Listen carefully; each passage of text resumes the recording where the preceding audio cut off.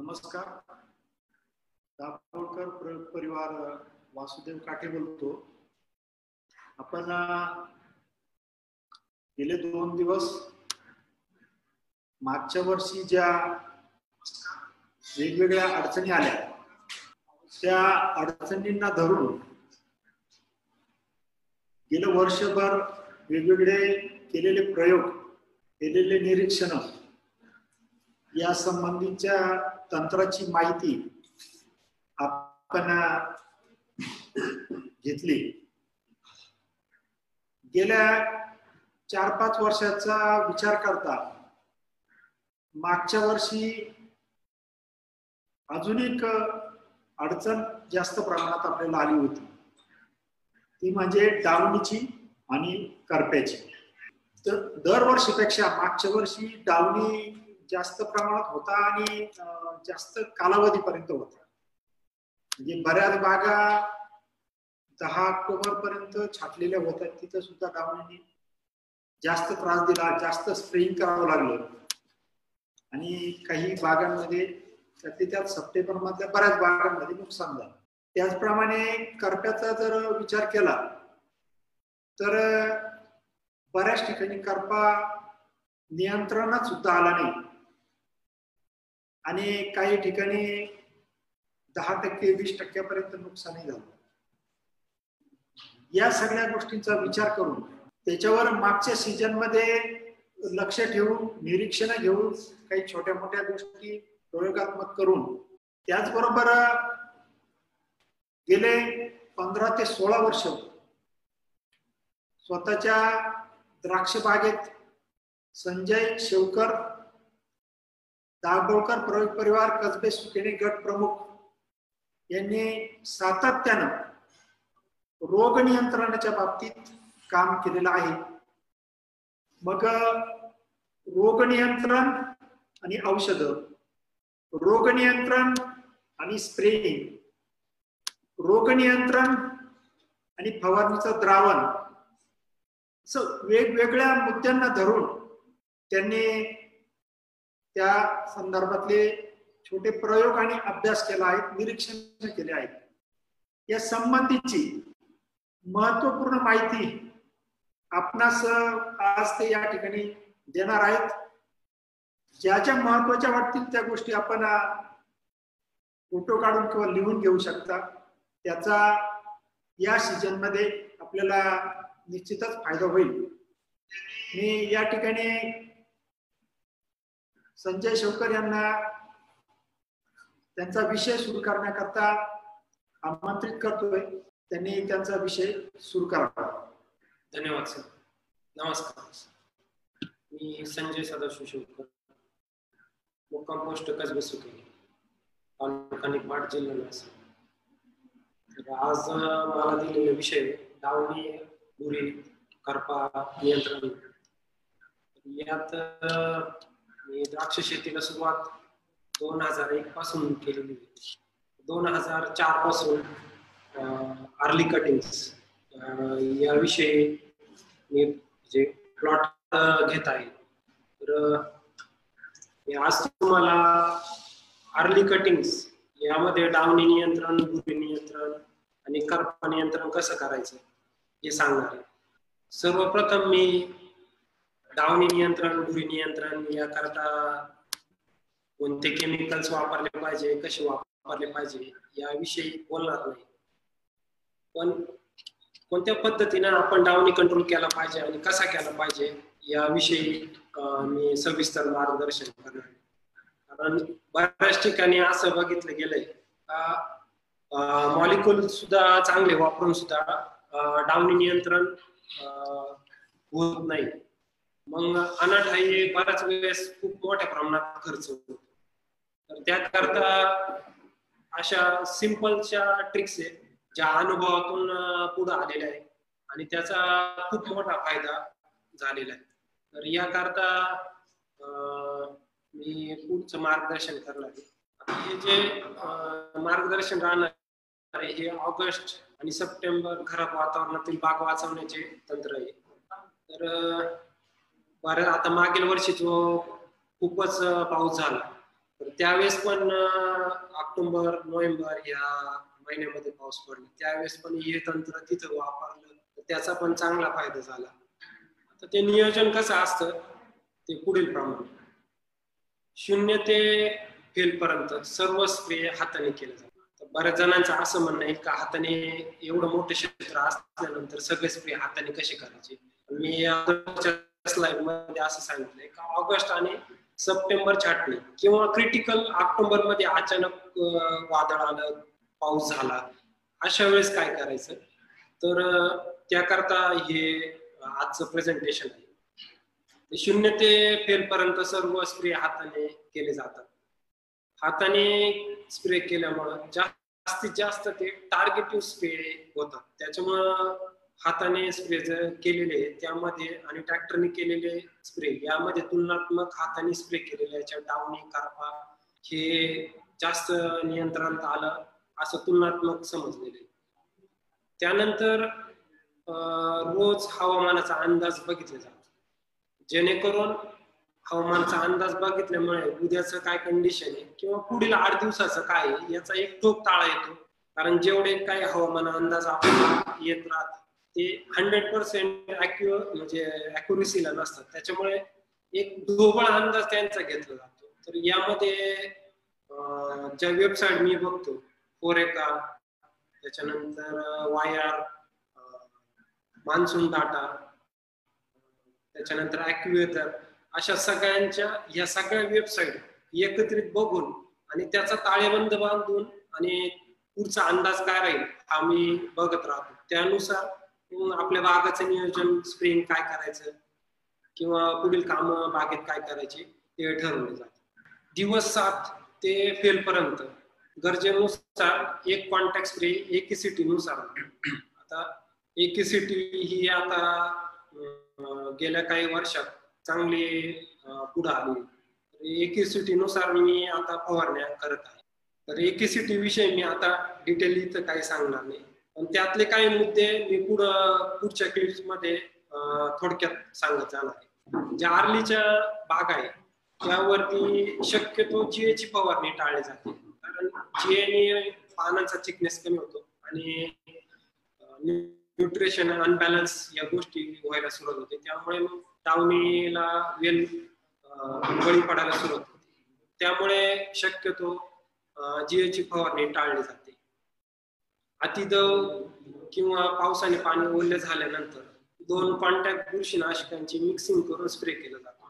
आता हे एकीसिटी मध्ये आपल्याला अरुण भाऊ पुढे यांनी ऑलरेडी मागील वर्षी स्टेजवरती आपल्याला सांगितलंय की कॉन्टॅक्ट स्प्रे ओले पानं असतानाच केले गेले पाहिजे, अन्यथा जर ते कोरड्या पानावर केले गेले तर त्याची स्कॉर्चिंग नक्कीच येणार. त्यामुळे शक्यतो 2 कॉन्टॅक्ट बुरशीनाशके ही ओल्या पानांवरच केले पाहिजे.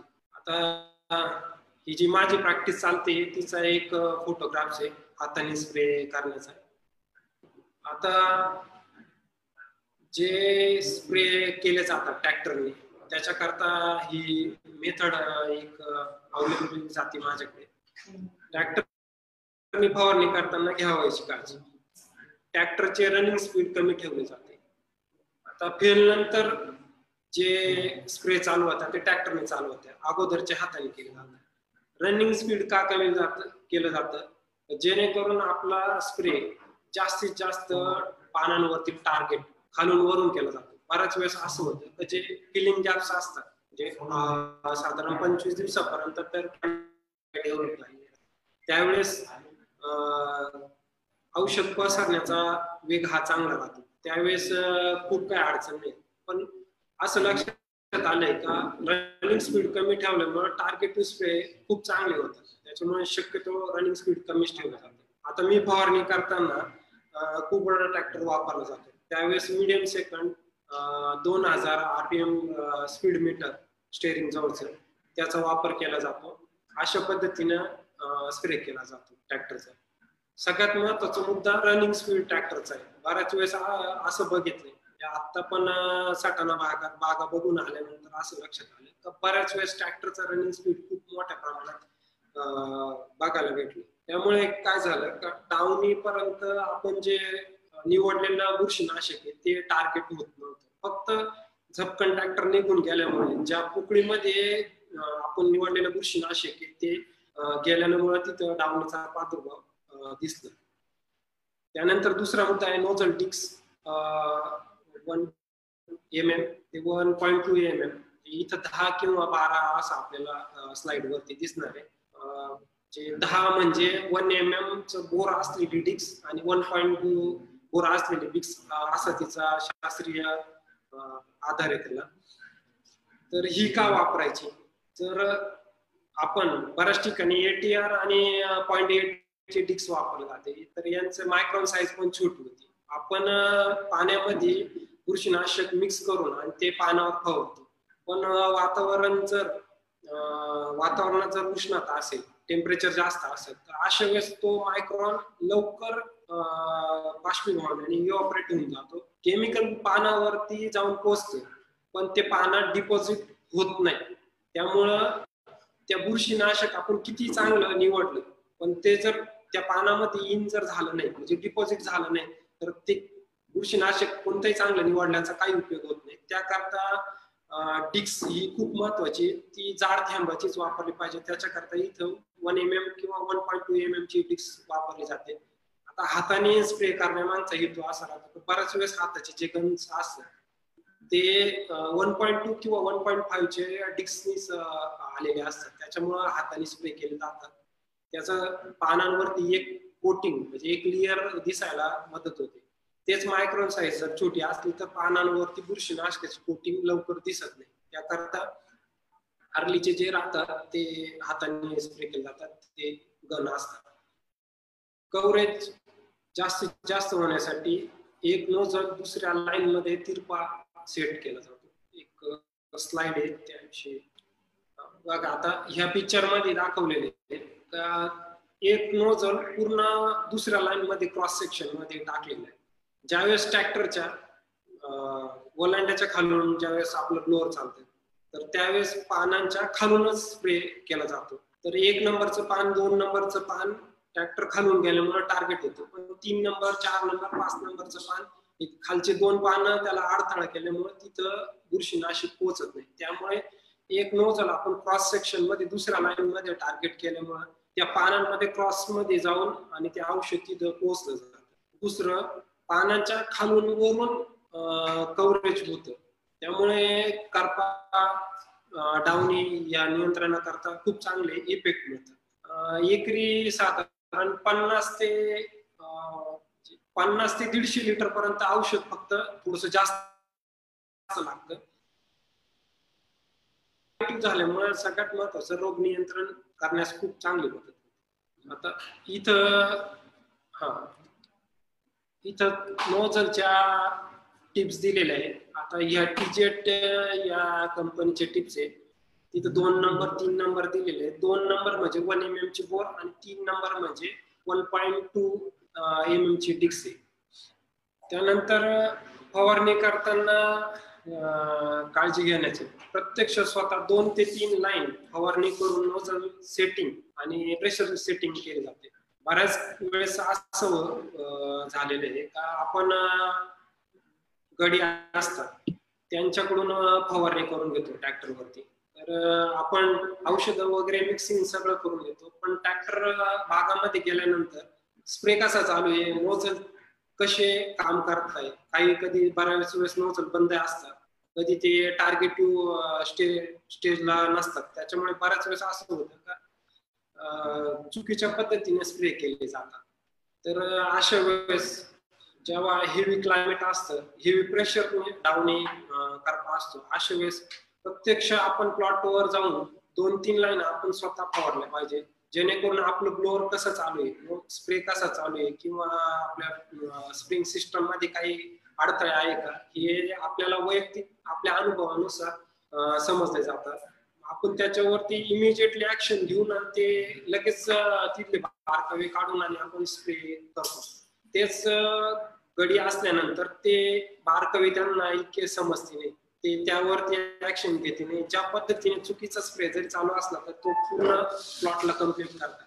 त्यामुळेच बऱ्याच वेळेस असं होतं का डाऊन येऊन जातो आणि नंतर आपल्या लक्षात येतं का का आला, नोझल परफेक्टली सेट नव्हते किंवा काही बंद पडलेले होते, काही टार्गेट होत नव्हते, असे बरेचसे कारण त्यावेळेस होत राहतात. त्याकरता प्रत्यक्ष आपण 2 ते 3 लाईन आपण वैयक्तिक स्वतः बसून आणि स्प्रे केला पाहिजे. एकदा वेल सेट झाल्यानंतर आपण पुढचा स्प्रे गाड्यांकडून करून घेतला तरी हरकत नाही. नंतरचा मुद्दा आहे क्रॉस चेकिंग करून फवारणी चालू ठेवली जाते. एकदा स्वतः ट्रॅक्टरवर 2-3 गाल्ल्या मारल्यानंतर आपण स्वतः उतरून स्प्रे झाल्यानंतर ट्रॅक्टरच्या पाठीमागं जाऊन बघितलं पाहिजे आपले पानं किती कव्हरेज होत आहे, किती टार्गेट टू स्प्रे होत आहे, हे सगळ्यात महत्वाचा मुद्दा आहे. बऱ्याच वेळेस ट्रॅक्टरचं रनिंग स्पीड ह्या गोष्टी जास्त असल्यामुळे क्रॉस चेकिंग केलं जात नाही आणि चुकीच्या पद्धतीने फवारलं जातं, टावणी येण्याला अडचण येते. तर अशा वेळेस आपण स्वतः वैयक्तिक क्रॉस चेक करून घेतलं पाहिजे का आपला फवारा व्यवस्थित चालू आहे किंवा नाही. जाड थेंबाचा वापर कधी करायचा आणि बारीक थेंबाचा वापर कधी करायचा. साधारण अति डाऊनच्या प्रेशर मध्ये असताना जाड थेंबाचा वापर अगोदरच केला पाहिजे, म्हणजे 0 ते साधारण 60 दिवसापर्यंत. आता छाटणी आरली असेल तर 0 ते 60 दिवस गेलं पाहिजे. छाटणी जर उशिरा होत असेल, डाऊनचा प्रेशर जर कमी होत असेल तर नंतर फाईन मायक्रॉनचे जरी स्प्रे घेतले तरी चालेल. आता जाड थेंब अगोदर घेतल्यामुळे अगोदर सांगितल्याप्रमाणे डिपोजिशन जास्त होणार आहे औषधांचं, त्याच्यामुळे मग अगोदर जाड थेंबाचे आणि नंतर जर आपण जाड थेंबाचा जर वापर केला तर मानेवरती डाग येणार, मग पुढे जाऊन केमिकल पण मानेला उडून खाली येणार, मग नंबर ऑफ डिटेक्शन मध्ये पण अडचण येणार. त्यावेळेस मग आपण जर मायक्रॉन साईज बारीक केली, म्हणजे थेंबाचा साईज जर बारीक केले तर जास्तीत जास्त आपलं मानेवर कोटिंग होईल आणि डाग पण पडणार. त्याकरता बारीक थेंबाचा वापर हा शक्यतो फ्लावरिंग नंतरच केला पाहिजे. इथं 2 पिक्चर दाखवलेले याच्यामध्ये, जिथं एक पिक्चर मध्ये जाड थेंबाच्या खाली जो फोटो दाखवला, जिथं जाड म्हणजे कव्हरेज चांगलं झालेले तिथं कुठल्या प्रकारचा डावणी नाही, पण एक बाजूच्या ठिकाणी कव्हरेज झालेलं नाही तिथं डावणीचं लगेच इन्फेक्शन झालेलं आहे. तर अशा पद्धतीने ते पण चेक करून बघितलं पाहिजे. आपलं ट्रॅक्टर नोझलचं कोणत्या पद्धतीने असावं त्याच्याकरता एक थोडासा फोटो आयडियल इथे दाखवलेला आहे. वरचे टोटल 10 नोझलचा सेटअप आहे हा. आर्लीला 10 नोझल नाही चालत, आर्लीला 8 नोझलची रिक्वायरमेंट असते, त्यावेळेस 8 चालवते. पण जो शेवटचा जो नोझल आहे तो टार्गेटिंग होण्यासाठी थोडासा कोण बारीक करून चिचकुळा केला जातो, त्यामुळे ते औषध जमिनीवर ड्रिफ्टिंग होण्याचं प्रमाण कमी होतं, स्प्रे टार्गेट होतं. त्याच्याकरता हा फोटो इथे दिले. आता फेल नंतरचं नियोजन, ट्रॅक्टर स्प्रे होतात. फेल नंतर सिस्टमॅटिक स्प्रे चालू केले जातात. त्याच्यानंतर सिस्टमॅटिक स्प्रे करताना विशेष काळजी घेतली पाहिजे. पाणी 3 तास कमीत कमी त्याला ऊन भेटलं पाहिजे. सकाळी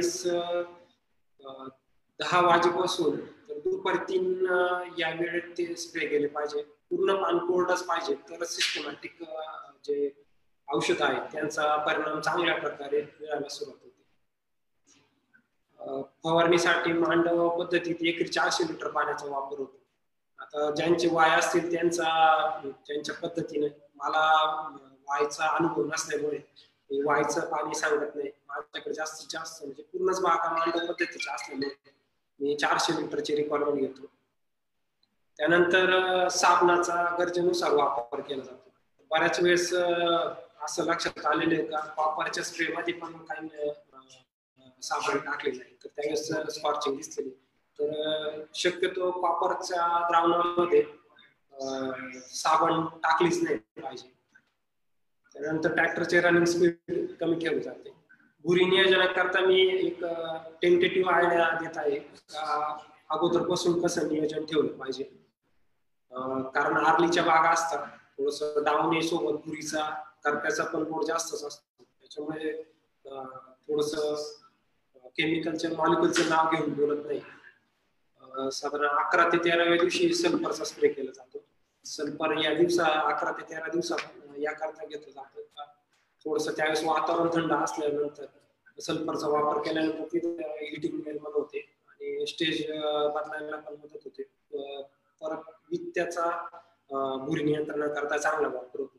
या ठिकाणी जर झोन ग्रुपचा वापर केला तर शेंडा डिप्रेस व्हायला मदत होते. कारण काय होतं, आर्लीच्या बागा असल्यामुळे म्हणजे पूर्व हंगामी कटिंग्स म्हणायला काय हरकत नाही, ते असल्यामुळे होताच त्याच्यावरती क्वांटिटी ऑफ स्प्रे वाढल्यामुळे तिथं वाढ थोडीशी मंद चालू असते.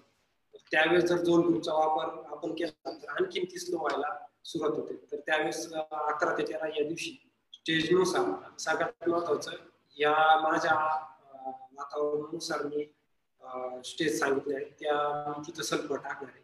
बऱ्याच ठिकाणी असे काही या स्टेज डिले पण होणार आहे आणि बऱ्याच ठिकाणी या स्टेज आर्ली पण येणार. त्यानंतर 14 ते 16 दिवसात स्कोर घेतलं जातं. म्हणजे फेल झाल्यानंतर जास्तीत जास्त टार्गेटिव्ह स्प्रे भुरी करता होतो आणि विथ करपा नियंत्रणा करता पण हा स्कोर उपयोगी पडतो. त्या ठिकाणी स्कोर घेतलं जातं. त्यानंतर 20 ते 22 दिवशी परत पुन्हा दुसरा स्कोर घेतला जातो.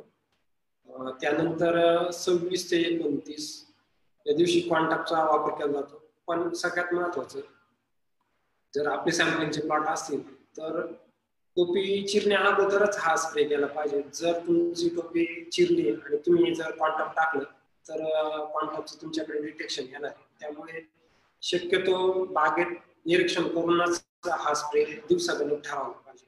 त्यानंतर 50% फ्लॉवरिंग मध्ये स्कोर वापरला जातात आणि नंतर दर 6 दिवसांच्या अंतराने गरजेनुसार 6 ते 7 दिवसाच्या अंतराने एक स्प्रे घेतला जातो. एक सूचना आहे, यावर्षी युरोप मार्केटमध्ये रेसिड्यू मॅनेजमेंटच्या दृष्टीने बरेच बदल झालेले आहेत आणि ते नवीनच कालपर्यंत जे काही बदल आपल्या हातात आलेले आहेत त्या संबंधी त्या विषयातले तज्ञ पीपीएफ एक्सपोर्टचे संचालक अमितजी पडोळ हे या लेक्चर नंतर आपणाला आपल्या ज्या शंका असतील त्याला उत्तरं देतील आणि त्यांचं प्रेझेंटेशन सादर करतील.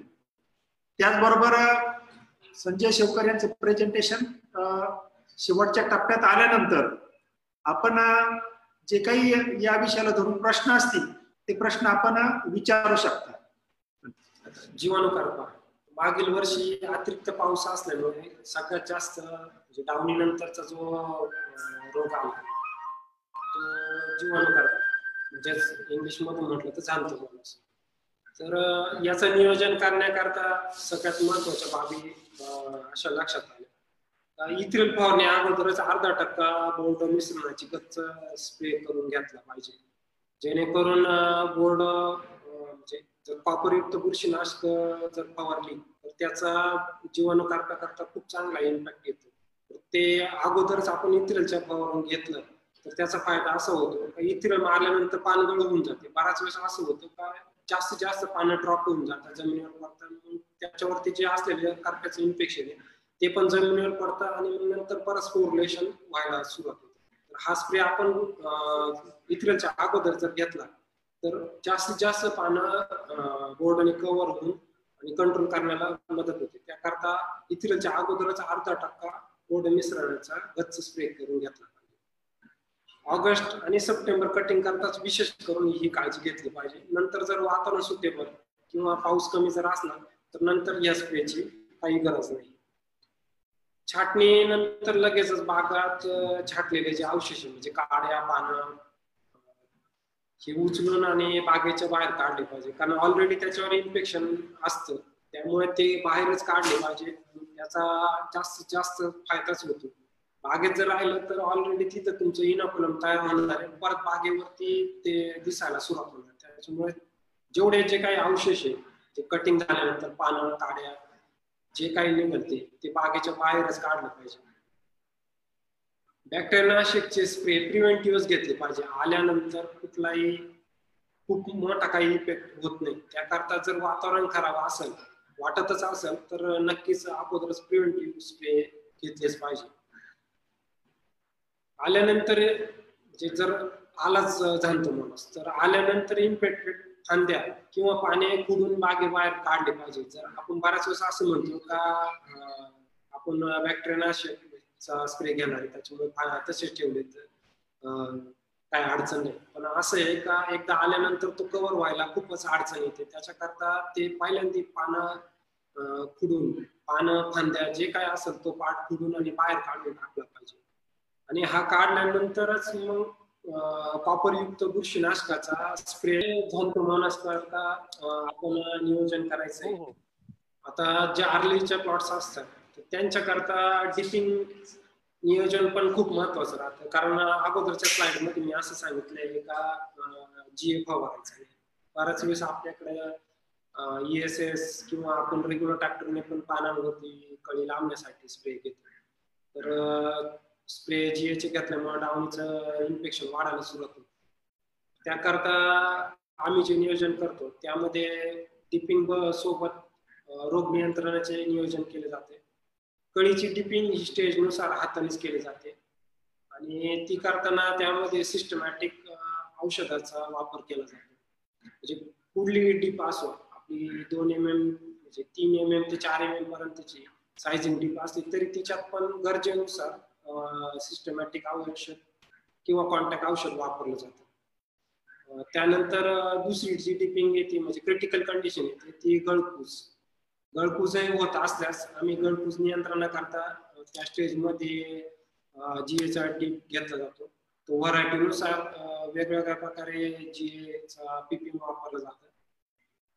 तर त्या डिपमध्ये पण तिथं पण बुरशीनाशक वापरून गळकूज नियंत्रणाकरता डिप घेतला जातो. त्याने काय होतं का गळकूजही थांबते आणि फ्लॉवरिंगमध्ये होणारं डाऊनचं इन्फेक्शन आहे ते पण कमी केलं जातं. त्यानंतरची जी डीप आहे ती 3 ते 4 mm ला सायझिंग.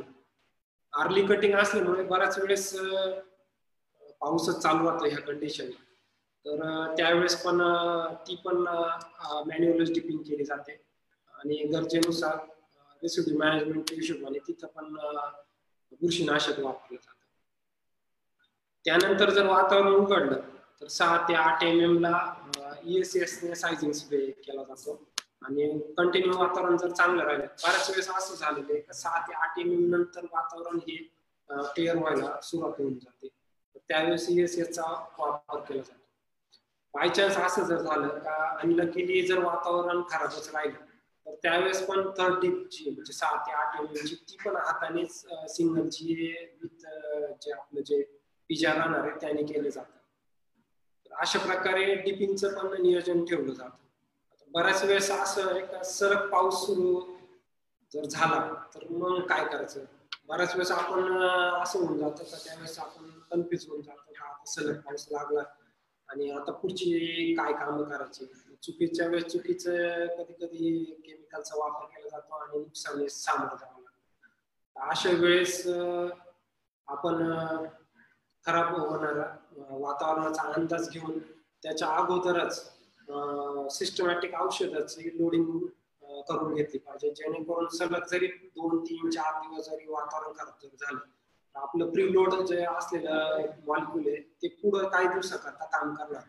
तर सगळ्यात महत्वाचा मुद्दा आहे का अशा वेळेस आपण हवामानाचा अंदाज घेऊन आणि पुढचा स्प्रे सिस्टमॅटिक अगोदरच भरून ठेवलेला योग्य राहतो. त्यानंतर 2 कॉन्टॅक्ट बुरशीनाशके पाणी ओले असताना स्प्रे घेतले जातात.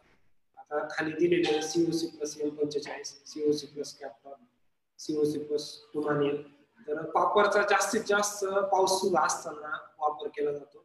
आता AKCT मध्ये अरविंद भाऊनी याचे प्रमाण ऑलरेडी आपल्याला सांगितलेले. आता इथे COC+ कवच पण दिलेले आहे.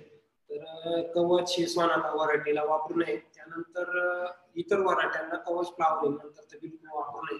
आता ह्या वर्षीच्या MRE लेवल्स काय आलेले आहेत त्यानुसार कवचचा वापर करायचा किंवा नाही हे पण आपण आता ठरवायचंय.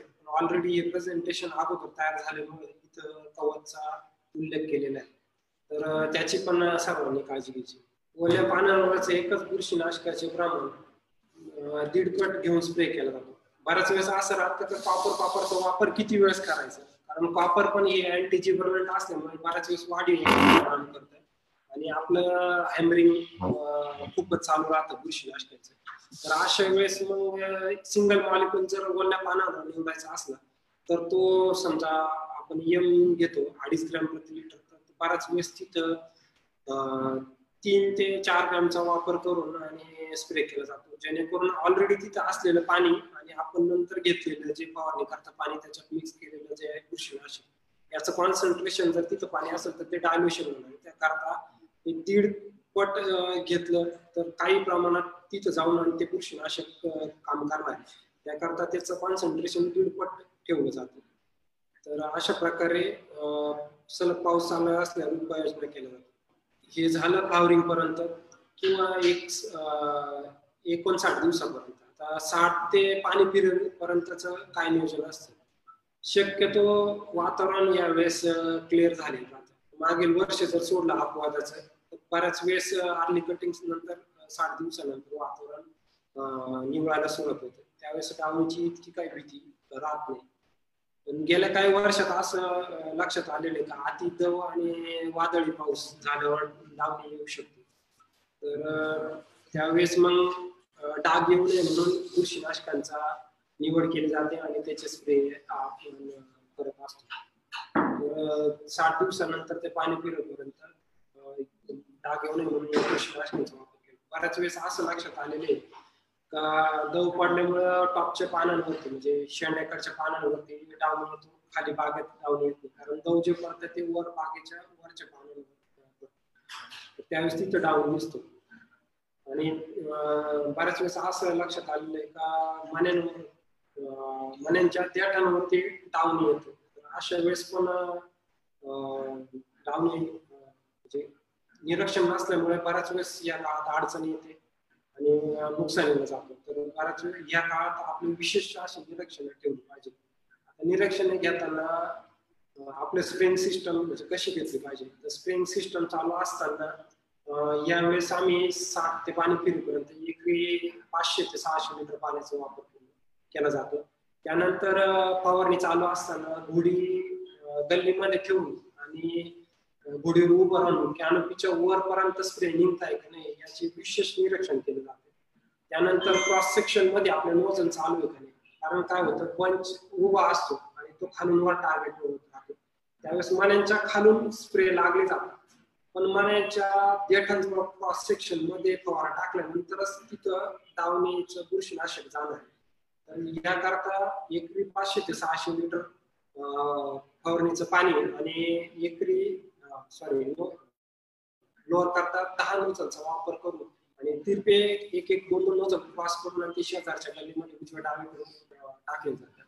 या वेळेस काय होतं का देठांपर्यंत टार्गेट स्प्रे झाल्यामुळे डावणीचं नियंत्रण खूप चांगलं आहे. आता मागे सांगितल्याप्रमाणे 7 ते आता पाणी फिरेपर्यंतच नियोजन आहे. बारीक थेंबाचा वापर केला जातो. चुकून जर यावेळेस जर जाड थेंबाचा म्हणजे प्लस बाजूच्या नोजलचा वापर केला गेला तर डाग येण्याचे चान्सेस खूप प्रमाणात वाढतात. आणि समजा जर बाय चान्स आपल्याकडे ब्लॅक व्हरायटी जर असेल तर पिगमेंटेशन नंतर जशी ती कलर यायला सुरुवात करेल त्यावेळेस जे बुरशीनाशकाचे डाग त्यावेळेस समोर यायला लागतात आणि नंतर व्यापारी पुढे जाऊन आपल्याला मग डाग आले या कारणास्तव आपल्याला 5-10 रुपयाचा त्यावेळेस फटका बसतो. तर त्याकरता 60 दिवसांपासून पुढे बारीक थेंबाचा वापर केला गेला पाहिजे. तर अशा प्रकारे 60 ते पाणी फिरेपर्यंतच हे नियोजन ठेवलं. ही स्लाइड मी तर म्हणून परत एकदा मागे घेतलेली आहे. तर हे जे मिक्सिंग दिलेले हे आता हे अरविंद भाऊ पुढे ते पण सांगताय किंवा आता मी पण सांगतोय. तर ज्या ठिकाणी पाण्याचा TDS जास्त असेल तर त्यावेळेस 2 मिक्सिंगचं स्कॉर्चिंग खूप मोठ्या प्रमाणात येतं. तर बऱ्याच वेळेस स्कॉर्चिंग TDS आपला बघूनच हे मिक्सिंग केले पाहिजे. विशेष करून COC आणि कुमांचं टॉक्सिसिटी जास्त दिसते. तर तिचं आपल्या पाण्यात मिक्स करून 2-5 वेलीवरतीची 2 दिवस अगोदरच फवारणी करून बघितली पाहिजे. तर पाण्याचा TDS बघूनच आपण मिक्सिंगचा वापर केला पाहिजे. जर स्कॉर्चिंग येत असेल तर कॉन्सन्ट्रेशन कमी करून आणि फवारणी घेतली पाहिजे. तर या मिक्सिंग मध्ये विशेष काळजी घेतली पाहिजे.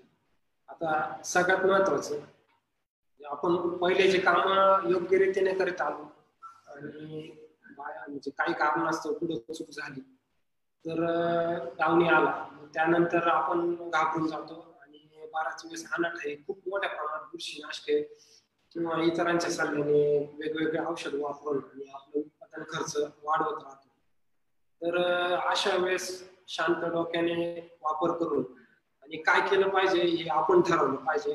तर मी बऱ्याच वेळेस या अनुभवातून गेलेलो आहे का मी आज प्रेझेंटेशन करतोय म्हणून माझ्याकडे डावणी येतच नाही असा भाग नाही. माझ्याकडे पण काही प्रमाणात डावणी येतोच. तर आल्यानंतरच्या अनुभवातून ज्या उपाययोजना आहे मी त्या आज तुमच्या समोर आता हे ठेवतो. तर बुरशीनाशकाचे प्रमाण कमी करून एकरी 600 लिटरची गच्च फवारणी केली. गच्च फवारणी केल्यानंतरच आलेला कोणताही रोग कंट्रोल मिळण्यास मदत होते. 100% मदत होते. त्यावेळेस केलाच पाहिजे. त्यानंतर आल्यानंतर डावणी करता कॉपरयुक्त बुरशीनाशकांवर जास्त विशेष भर केला. आता कॉपरचा मी इथे ट्रेस करतोय पण वरच्या एका मुद्द्यामध्ये मी असं सांगितलंय का बुरशीनाशकांचं प्रमाण कमी करू. आपण जर बुरशीनाशकांचं तेच प्रमाण ठेवलं आणि एकरी 600 लिटरचं पाणी फवारलं तर नक्कीच स्कॉर्चिंग येणार आहे. तर हा मुद्दा तिथं विशेष करून ध्यानात घेतला पाहिजे. त्यानंतर कॉपरयुक्त बुरशीनाशके कोणती तर ती मी खाली टाकलेली COC जे कॉपर ऑक्सिक्लोराइड, त्याच्यानंतर पॉसाइड वापरताना 1 ग्रॅमच्या वरती बिलकुल वापरलं गेलं नाही पाहिजे, नाहीतर स्कॉर्चिंग हे मोठ्या प्रमाणात करतं. त्यानंतर आताच मार्केटमध्ये गेल्या 3 वर्षापासून आलेले प्रोडक्ट्स तर याचे पण खूप चांगल्या प्रकारे रिझल्ट येतात. याच्यात कॉपर सल्फेट प्लस मॅन्कोजेब असं मिक्सिंग दिलेले तर आपल्याला टँक मिक्स करण्याची गरज नाही. ऑलरेडी कंपनीने ते बनवून दिले. तर याचे पण मागील वर्षी करता आणि डावणी करता चांगले रिझल्ट आले. हे मॉलिक्यूल आपण वापरू शकतो. त्यानंतर डावणी आल्यानंतर आपण घाबरून जातो आणि अनाठाई खर्च करायला सुरुवात होते. कारण डावणी आल्यानंतर आपलं मानसिक वातावरण खराब झालं. त्यावेळेस आपण चुकून मग सकाळी एक संध्याकाळी एक किंवा अनाठाई खूपच बुरशीनाशक यांनी हे सांगितलं याचे रिझल्ट चांगले आले आणि ते आपण मार्केटमधून जाऊन घेऊन आणि फवारणी करतो. कधी कधी ती बऱ्याच वेळेस खूपच मागणी असतात तर त्याचा रिझल्ट किती येतो किंवा नाही येत याचा विचार न करता आपण स्प्रे करत राहतो. एकदा डावणी जर आला ना सगळ्यात महत्वाचं एक डावणीग्रस्त जेवढे पानं फांद्या घड असतील ते पहिल्यांदा कुठून बाहेर टाकले पाहिजे. कारण आपण डेली मग त्या बागेत डावणी आल्यानंतर आपले व्हिजिट चालू होते. व्हिजिट चालू झाल्यानंतर असं लक्षात येतं की डावणी दिसला का आपण घाबरून आणखीनच मग चुकीचे निर्णय घ्यायला सुरुवात करतो. तर अशा वेळेस सगळ्यात महत्वाचे काही पानं फांद्या घड कुडून बागेच्या बाहेर काढले पाहिजे. हे कुडून टाकल्यामुळे कव्हरेज पण आपलं वाढायला मदत होणार आहे आणि आपले स्प्रे जे आहे ते टार्गेट व्हायला मदत होणार. अशा वेळेस हा सगळ्यात महत्वाचा मुद्दा आहे की ते एकदाच बागाच्या बाहेर काढून टाकले. त्यानंतर मग 2 कॉन्टॅक्ट बुरशीनाशके एकत्र केले जातात. परत एकदा सांगतोय की 2 कॉन्टॅक्ट बुरशीनाशक मिक्सिंग करताना आपला पाण्याचा TDS हा खूप महत्वाचा राहणार आहे. जर पाण्याचा TDS जर तुमचं जास्त राहत असेल तर स्कॉर्चिंग येतीलच. तर त्याकरता पुन्हा एकदा नमूद करत आहे का आपल्या पाण्याच्या TDS नुसार मिक्सिंग करून बघितली पाहिजे. अशा वेळेस आता आलेला डाऊन त्यावेळेस जाड थेंबांचं म्हणजे 1.2 किंवा 1.5 नंबरचे टिक्सच वापरले गेले पाहिजे. काय होतं मग बुरशी येते. बुरशी वर आपलं फवारणीचं द्रावण जरी जाऊन पडलं पण ती बुरशी जोपर्यंत ते फवारणीचं द्रावण त्या बुरशीला पूर्ण भिजवित नाही तोपर्यंत आपला डावणी कव्हर होत नाही. मग त्याकरता आपण जाड थेंबाचा जर वापर केला तर ते थेंब त्याच्या बुरशीवर पडतो आणि तो त्या बुरशीमध्ये डिपॉझिट होतो आणि मग ती बुरशी मारायला सुरुवात होते. तर याकरता जाड म्हणजे जाडच थेंबाचा वापर करायचा आहे. त्यानंतर कव्हरेज होते आहे किंवा नाही यावर विशेष लक्ष दिलं पाहिजे. बऱ्याच वेळेस आपण थोडस या बाबतीत गाफील राहतो. कव्हरेज काय होते तर मी प्रत्यक्ष या बाबतीत स्वतः हातात गन घेऊन म्हणजे हाताने स्प्रे जर केला किंवा ट्रॅक्टरने जरी स्प्रे चालू केला तर स्वतः प्रत्यक्ष 1 लाईन 2 लाईन मारून ट्रॅक्टर बंद करून मागे काय कव्हरेज चालू आहे यावर विशेष स्वतःच लक्ष देतो आणि नंतर जर परफेक्ट वाटलं तर तो गाड्याकडे हँडओव्हर केला जातो. अन्यथा तो स्प्रे प्रत्यक्ष स्वतःच केला पाहिजे. तिसरा महत्वाचा मुद्दा का ट्रॅक्टरचं रनिंग स्पीड परत इथं ठेवलं पाहिजे. बराच वेळेस असं आहे का आम्ही जर आल्यानंतर मी अगोदर रनिंग स्पीड M2 बोललो होतो याने अगोदर आणि आल्यानंतर आम्ही M1 2000 RPM पर्यंत एक गच्च स्प्रे काढला त्यावेळेस, एकच, पण जास्त वारंवार M1 कुबोटा M1 वर जाण्याची गरज नाही. आता मी कुबोटाचाच उल्लेख का करतोय, कारण प्रत्यक्ष मी ट्रॅक्टर तो वापरतोय, त्याच्यामुळे तो हे करतो. जर आपला मिसीबीसी जर असेल तर हाय फर्स्ट आणि रनिंग मीटरचं म्हणजे इंजिन RPM 1500 देऊन तो स्प्रे केला जातो. आता दुसरे ट्रॅक्टर जर असेल तर त्यांनी त्यांच्या पद्धतीने 1000 रनिंग स्पीड या ट्रॅक्टरची मॅच करून आणि आपलं स्पीड काढून आणि त्या प्रकारे स्प्रे घेतला पाहिजे. ट्रॅक्टर रनिंग स्पीड कमी करण्याचा उद्देश हाच, जास्तीत जास्त ट्रॅक्टरने ज्यावेळेस स्प्रे केला जातो त्यावेळेस औषध आपलं बागेच्या वरती बऱ्याच वेळेस 25% ते 30%, कधी कधी 50% बागेच्या वरती निघून जातं. बाष्पीभवनाचा दर आपल्या कॅनोपीच्या वर जास्त असल्यामुळे तिथला तो मायक्रोसाइज करून हवेतच इव्हॅपोरेट होऊन जातो आणि कव्हरेज होत नाही.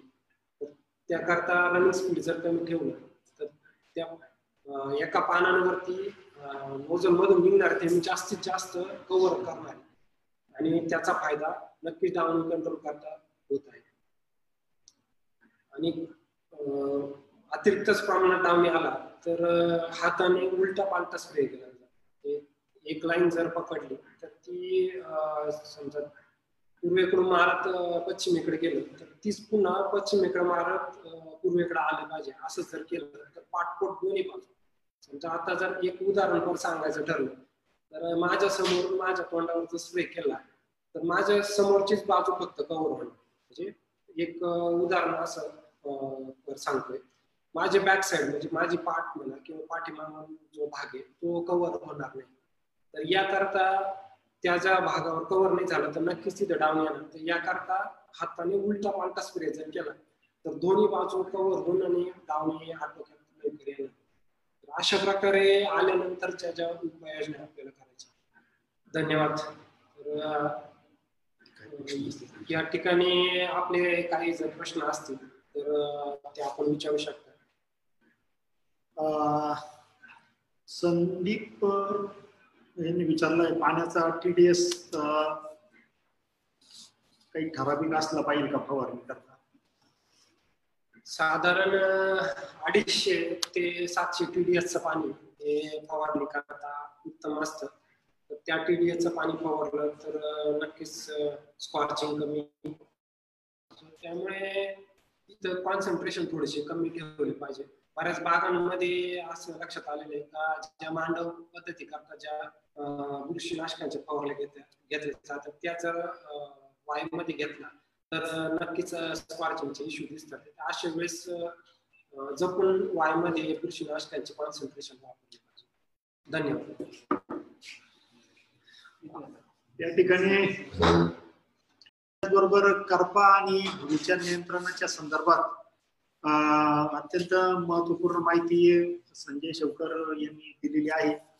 आणि या संबंधी त्यांचं अर्ली प्लॉटच्या संदर्भात गेले 16 वर्ष त्यांनी वेगवेगळे निरीक्षण करून अर्ली प्लॉट मध्ये किंवा डाउनीचे प्रतिकूल परिस्थितीमध्ये कसं बागेचं डाउनी आणि करप्यापासून नियंत्रण करायचं या संबंधीची माहिती आपल्याला दिलेली आहे. प्रयोग परिवारच्या वतीनं किरण व त्याचप्रमाणे आजच्या या ठिकाणी पुढच्या सेशन करता ज्या आपले पाहुणे आलेले अमितजी पडोळ PPF यांना मी विनंती करतो की प्रयोग परिवारच्या वतीनं त्यांनी संजय शेवकर यांना प्रयोग पुरस्कार द्यावा.